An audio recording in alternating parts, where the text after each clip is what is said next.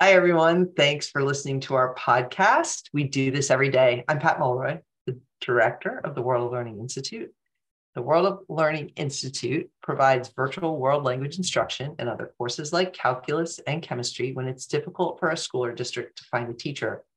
We're here to talk to you about what we do every day that makes virtual learning authentic, relevant, and engaging. You can contact me at pmulroy@worldoflearninginstitute.com for more information. And today is one of our impromptu discussions. And we have been having a conversation at the World of Learning Institute about the relevance of synchronous and asynchronous meetings in the virtual setting. And I have Lauren McMinn and Aaron Seibert, two virtual learning specialists, with me today to talk about their take on some of the strategies we use and some things that we could probably do better. And it all started with a conversation about adding chemistry because it's a little different and outside of our wheelhouse. And we've also all been reading quite a bit. So Lauren, do you want to start us off? And then Aaron will have you kick in some of what you're thinking about. Sure. Thanks for having me back, Pat. I love these little impromptu conversations because our meetings are always so interesting and vibrant. And so it's fun to kind of share and get even more perspectives on the kind of things that we're thinking about. I think Absolutely. for me, this is particularly timely and relevant because I'm an asynchronous student right now, and I haven't been a student in a long time. I got my master's in 2009 and I was in person. I mean, just like, a grad student program. And I started teaching virtually 4 years ago. And now I'm getting my certificate for instructional technology specialist at Point Park University. And it's an asynchronous program. So it's the first time I've ever really been a virtual learner. And it's really opened my eyes to, when you're a learner, you feel it's so much different than when you're the teacher, right? So things that I'm really enjoying in my class is that my instructor starts every module, every week we have a module, and she starts with a little video, a little personalized video. And I love that. I like seeing her face. I like hearing from her in that way every week, and that she's kind of highlighting what's important, things that we should be looking at every week. And at the World of Learning, we send out Monday morning messages, and our teachers do such an amazing job with those. They feel personal. They are often, they include information to students about what they covered last week. I should say feedback to the students from what they did last week, information about the upcoming week. And some teachers are making these beautiful Microsoft Sway presentations. Even if it's just a simple message, it's really nice to hear from your teacher every week. And it made me think about how to incorporate maybe video messages too, to really kind of help students to keep that, that human connection, which we never want to lose in the online space. Yeah. I don't know. Erin, have you ever done a video MMM? I have not done one, and now I feel really inspired from just. No, but I just wrote that in my notes, Lauren, because I think that we talked about in one of our virtual learning newsletters about using audio for feedback instead of always giving the students feedback, written feedback. What about giving them some audio to put a little bit of personalization? That audio piece, I think sometimes that personalizes it a little bit more than just having a bunch of text onto the course. And so I definitely think that that's something I want to add into my MMMs. Maybe I'll try that for next week, since Monday's already went out. Having that little bit of a personal touch to see, how the students receive that would be great. Also kind of thinking along the line of an asynchronous, we aren't 100% asynchronous. We do have synchronous sessions with our students. So thinking about what those synchronous sessions should look like, and then kind of what the asynchronous course looks like. So shifting, thinking of that flipped classroom, our asynchronous course is really filling in that flipped classroom perspective, and then bringing in our synchronous discussions and, in chemistry, looking at those simulations and having the discussions about what the students understood, what they didn't understand, how can we elaborate on whatever they've posted. if they don't understand a concept or something like that. So really trying to harness that flipped classroom model in our synchronous sessions. And if teachers want to put out an instructional lecture type video, they can put that into the asynchronous course. So students can rewind, right? One thing we kind of discussed before this was using a flipped classroom in an in-person, like students still need to kind of be taught how to do that. The benefits of rewind, you can rewind. And I am also taking, an 100% asynchronous course as well.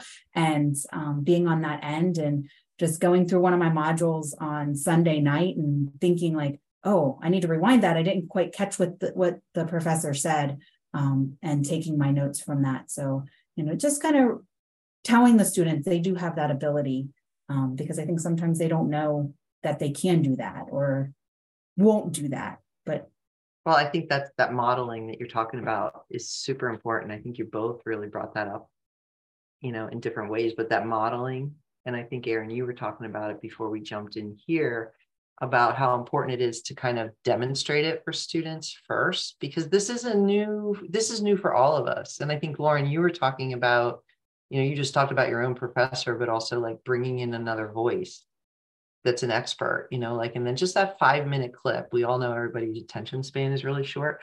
And, that whole idea, Erin, that you brought back up about the feedback being sometimes, using your voice. And Fiona Grugan, when we interviewed her a couple of weeks ago, was talking about the value of also having directions read, not just for people who have visual problems or a visual disability, but for everybody, because that cognitive load, we've been having conversations about cognitive load and how do we reduce that cognitive load.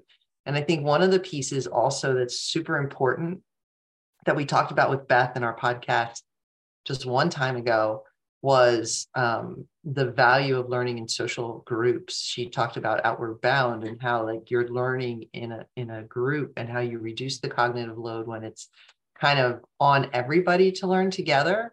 And I think, how do we capture that? And I think that's some of what we're talking about. We haven't done it a lot. And I think at the World of Learning, fortunately, like we meet together in this virtual space all the time and look at each other's faces. And for the short number of times I've met you all face to face, I feel like I have a great relationship. Like I know about your families, like, Lauren's petting her cat right now, brand new cat in the house, like you see my dogs in the background, snoring away. It's like, so we've got these like real connectors over space and time that didn't exist before. But I feel like heartfeltly connected to you all in ways that I haven't always felt connected to people that I've been colleagues with. And so, when I think about that with some of our teachers who I've known over a long period of time, that I feel very dear, that they're my very dear friends. And how do we harness that as we move through this kind of revolutionary time in education? Yeah, and I think a lot of that is, I think online learning has a little bit of a bad rap from the pandemic. And, I think there are extremes, right? And the nice thing I think about our model, and I know I'm just, I'm like, yeah, World of Learning, we're the best. But something I really like about our model is that, you can harness the power of the asynchronous. So like, asynchronous, you can criticize it for being like, oh, you're disconnected, you don't like come together and all those things. But if we have the benefits of asynchronous, like, oh, the students can go at their own pace when it works for them, they can rewind. We have that aspect, we can have all those positives. And then when we have that synchronous, it's like, the students are actually coming together. They're having that face-to-face. And so I think bringing the best of both worlds together kind of makes that a really great environment for students to learn. I'm also really appreciating like asynchronously, I have time to think and craft my responses. I mean, there's just like different, skill sets. Like students that are really extroverted might shine in a live session, but a student who's more introverted might really shine on a discussion board, And so I think that it's nice that our model allows students to kind of grow in some areas, and then also Right. work on, I don't know, like shine in their natural way, but then grow in other areas that maybe they need to grow. Well, and whenever we're like kind of talking to people about the program, like recently, like Olivia will always make sure she points out, listen, we're not just virtual. Our kids are in those classrooms. And I think, Erin, you highlight that pretty regularly too. And Erin, you're newest to the team. Tell us about your experience with that. Yeah, so that's one benefit I think is that the students are in the classroom together. And so in that asynchronous part, as we look at our courses, and you said it best, the students still can collaborate, right? They can still do collaboration together in that asynchronous part, and then pull it back together in that live session. That instructor can pull it back together in that live session. So even though we're not physically in the space with them during that asynchronous time, they still can have those interactions, which I think is a benefit, to being in a classroom, in a brick and mortar classroom, with that asynchronous model being present. And that was kind of what brought me to the world of learning, is because the students are in brick and mortar school. They, still have the ability, and especially in sciences, we need to have the ability to collaborate, right? We're not isolated when we're doing experimentation, right? We're collaborating with our science peers. And so having that, when we look at 100% online programs, I think that kind of downfall is a downfall. Yeah, like putting them in the study carrel and saying, go for it. And yeah, that's totally true. I will say, like, having this asynchronous experience, I am really surprised. It is stretching me in that way to think, more about how you can really leverage the asynchronous piece and get people feeling like they're in a community, even if you're not meeting at a regularly scheduled time, face to face. And there's people doing really cool stuff out there asynchronously, and Well, you're both taking an asynchronous course. So like, Erin, are you having that same experience? Like, is that driven maybe, Lauren, by the teacher who says, okay, every Monday you're going to watch this video and that's going to guide what you do, versus just saying, okay, here's a course, have at it. That's right. Yeah. Where I'm noticing these things that really help. Yeah. And so I guess I have a different perspective, because right now I just was given the course, right? And it's like, have at it, like here's your syllabus, here's the layout, weeks 1 to 8. You have your due dates when you have to have things done. If you want to work ahead, it looks like you can work ahead. There hasn't been, other than the comments, there really hasn't been any personalization to the course. Now I'm only week 1 in, so maybe that will come. We'll see. Yeah. But it's interesting because my program is online, like, instructional technology specialist. So that's their field, so they're really like best practices are integrated in with the course, which is cool to see. Yeah, that is really great. Well, I would love to hear like one more thought, because I promised you guys I wouldn't keep you long today, that this was just going to be one of our fun impromptu podcast weeks. So, Erin, you want to give us a little tip or insight that you'd like to leave people with today? Hopefully just looking at, even if you're a subscriber and you are a brick and mortar teacher, thinking about those best practices in brick and mortar, like how can you, leverage the technology so that you are best situated for the students, enhancing their learning. It's not just a screen in front of their faces, that they are using it to be able to provide those interactions that are meaningful. My gosh, I agree. Like, I think there's so many things that I took away that I have from online learning that I wish I could like retroactively pass back to myself as a classroom teacher. I mean, there's just like, with online teaching, I think too, you have to have all your ducks in a row. Like for, when you set out to do a seminar, I mean, it has to be like locked and loaded, ready to go. And that kind of vigilance and planning is just, I mean, I know teachers are always such planners, but I feel like I have to, in the online space, you want to make sure that, you have to build it out ahead of time. It has to all kind of be there. And I think that sort of backwards planning, doing all that is just really key, and it allows you then to be more responsive to the students in real time then, because your focus isn't on the necessarily the content at that time. It's more like guiding them through it. I remember like being in a frenzy, like in my teaching, like trying to make photocopies and get everything ready for my class, and it's like with online learning, I feel like I could be in a much more place where like I had done all that stuff, like, and it was ready to go. And then I was just sort of the facilitator, right? Like kind of, going back to Beth's conversation last week, Pat, about, being more like a guide and less Yeah. like the sage on the stage, right? And so, Yeah. yeah. And I think, like thinking about where Erin, you are in this journey, these conversations that we've had like over the last 10 days have just been like kind of like it, I feel like the tsunami is kind of like getting like less intense. Like you've had all of this stuff. You've been building a brand new course. You've been teaching a brand new course. You've been thinking about narrative storyboarding.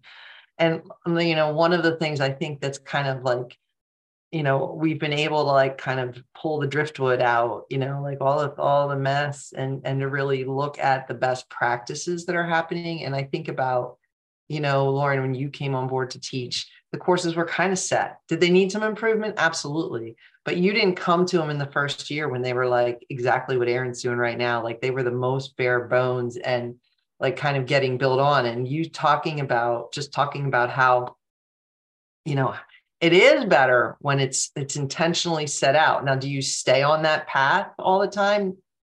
Absolutely not, right? We're all shaking our heads. No, but it's there.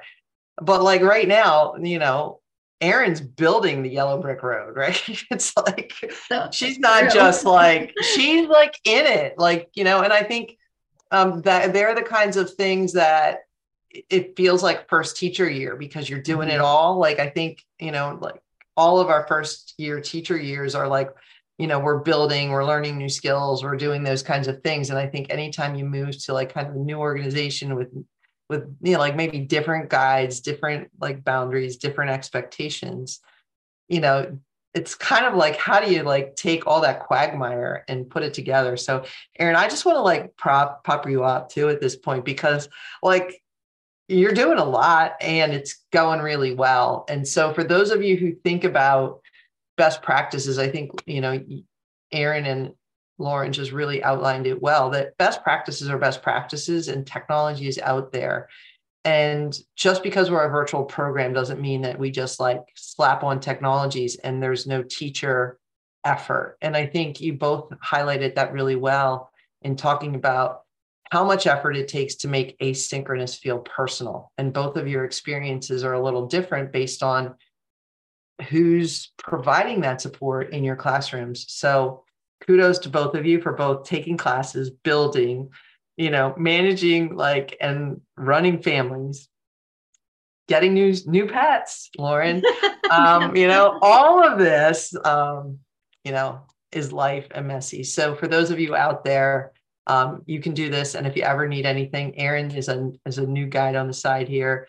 Lauren's been with us. We're here to help. We're glad to talk to you anytime. So have a great day, everybody. Have a great Thanks, day. Pat.